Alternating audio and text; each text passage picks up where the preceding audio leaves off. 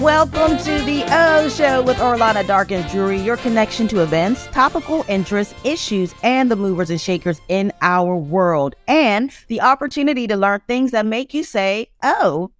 While many people kick off January with weight loss focused New Year's resolutions, research shows that the third week of January is when most people quit those goals. Joining me now to talk about this and personalized resources that can help in your health and weight care journey is clinical psychologist and director of product research at Found, Dr. Laura Garcia. Dr. Garcia, welcome to the O Show. Thank you. Thank you for letting me join you.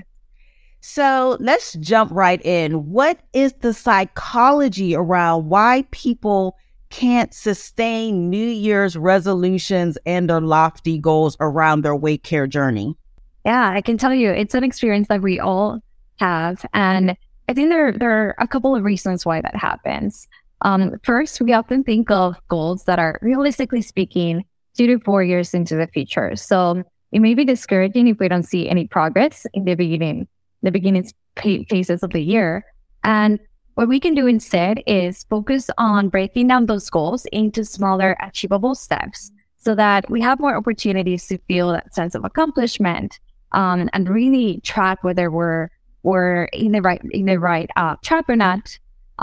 Second, we focus so much of our weight loss goals on the weight and rather on the behavior that can lead us to lose weight.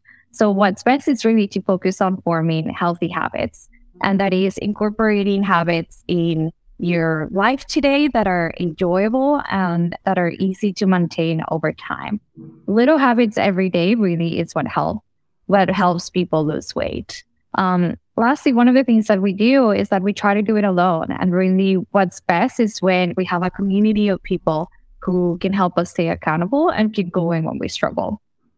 These are sort of the strategies that I ensure are designed into our evidence-based programs at Found, which is a weight care platform. Do you know why it is the third week in January? I think when we initiate the year, there's a lot of intention to change our behaviors, and that intention leads to effortful behavior. So I want to go to the gym. So even though I might not feel like it, I'm going to put all my effort and I'm motivated because it's the beginning part of the year. But that effort and intention sort of they're impossible to sustain over time because life happens and there's a lot of stress in our lives. So it's really hard to continue doing it out of that intention. What's best really is to make healthy choices as easy as possible. Make them mindlessly. So you have to design not only habits, but your environment to facilitate some of those healthy choices.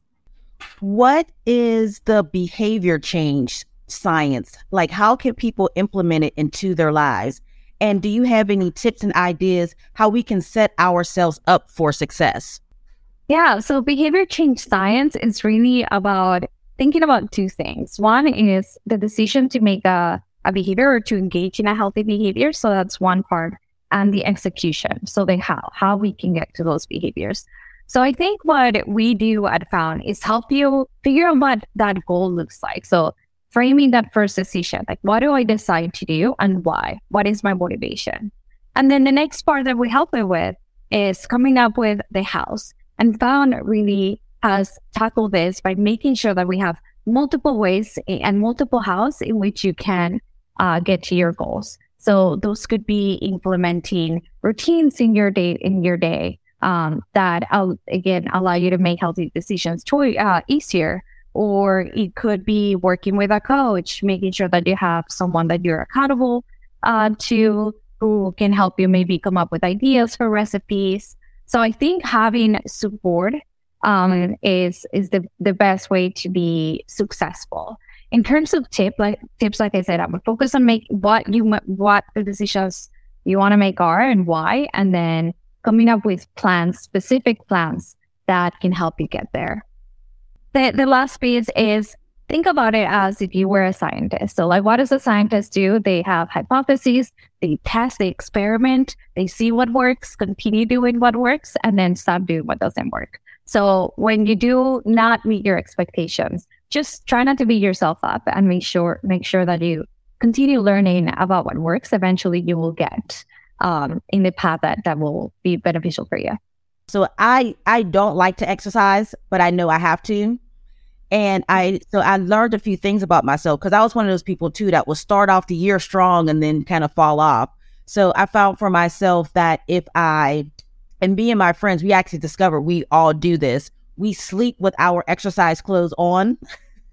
So there's some days I can't find leggings, I can't find whatever. We sleep with our clothes on, and when we wake up, we just we go. Like there's no excuse to not go to gym. You're already dressed. Yeah, exactly. You're making that choice easier for you. And I think the other piece that you're doing that's so powerful is you're connecting with other people and you're doing it with others, and that's enjoyable. That makes an activity more enjoyable. I actually do that. I work out with my sisters, or when I don't feel like I want to exercise, I go for a hike or I do a quick dance. Something that really has very little, it takes me very little effort to even get started. So you mentioned, if you fall off your exercise plan, not to beat yourself up. Can you speak about why is it important to get back on the horse if we slip up? Yeah, I think it's important because these are opportunities to learn. You can reflect on what led to that slip up, whether there was some sort of emotional component, whether you were feeling stressed or bored, or also if there's something about the environment that's leading you to slip up. So it could be that the candy or chocolate is just too easy to get and you have to modify your environment.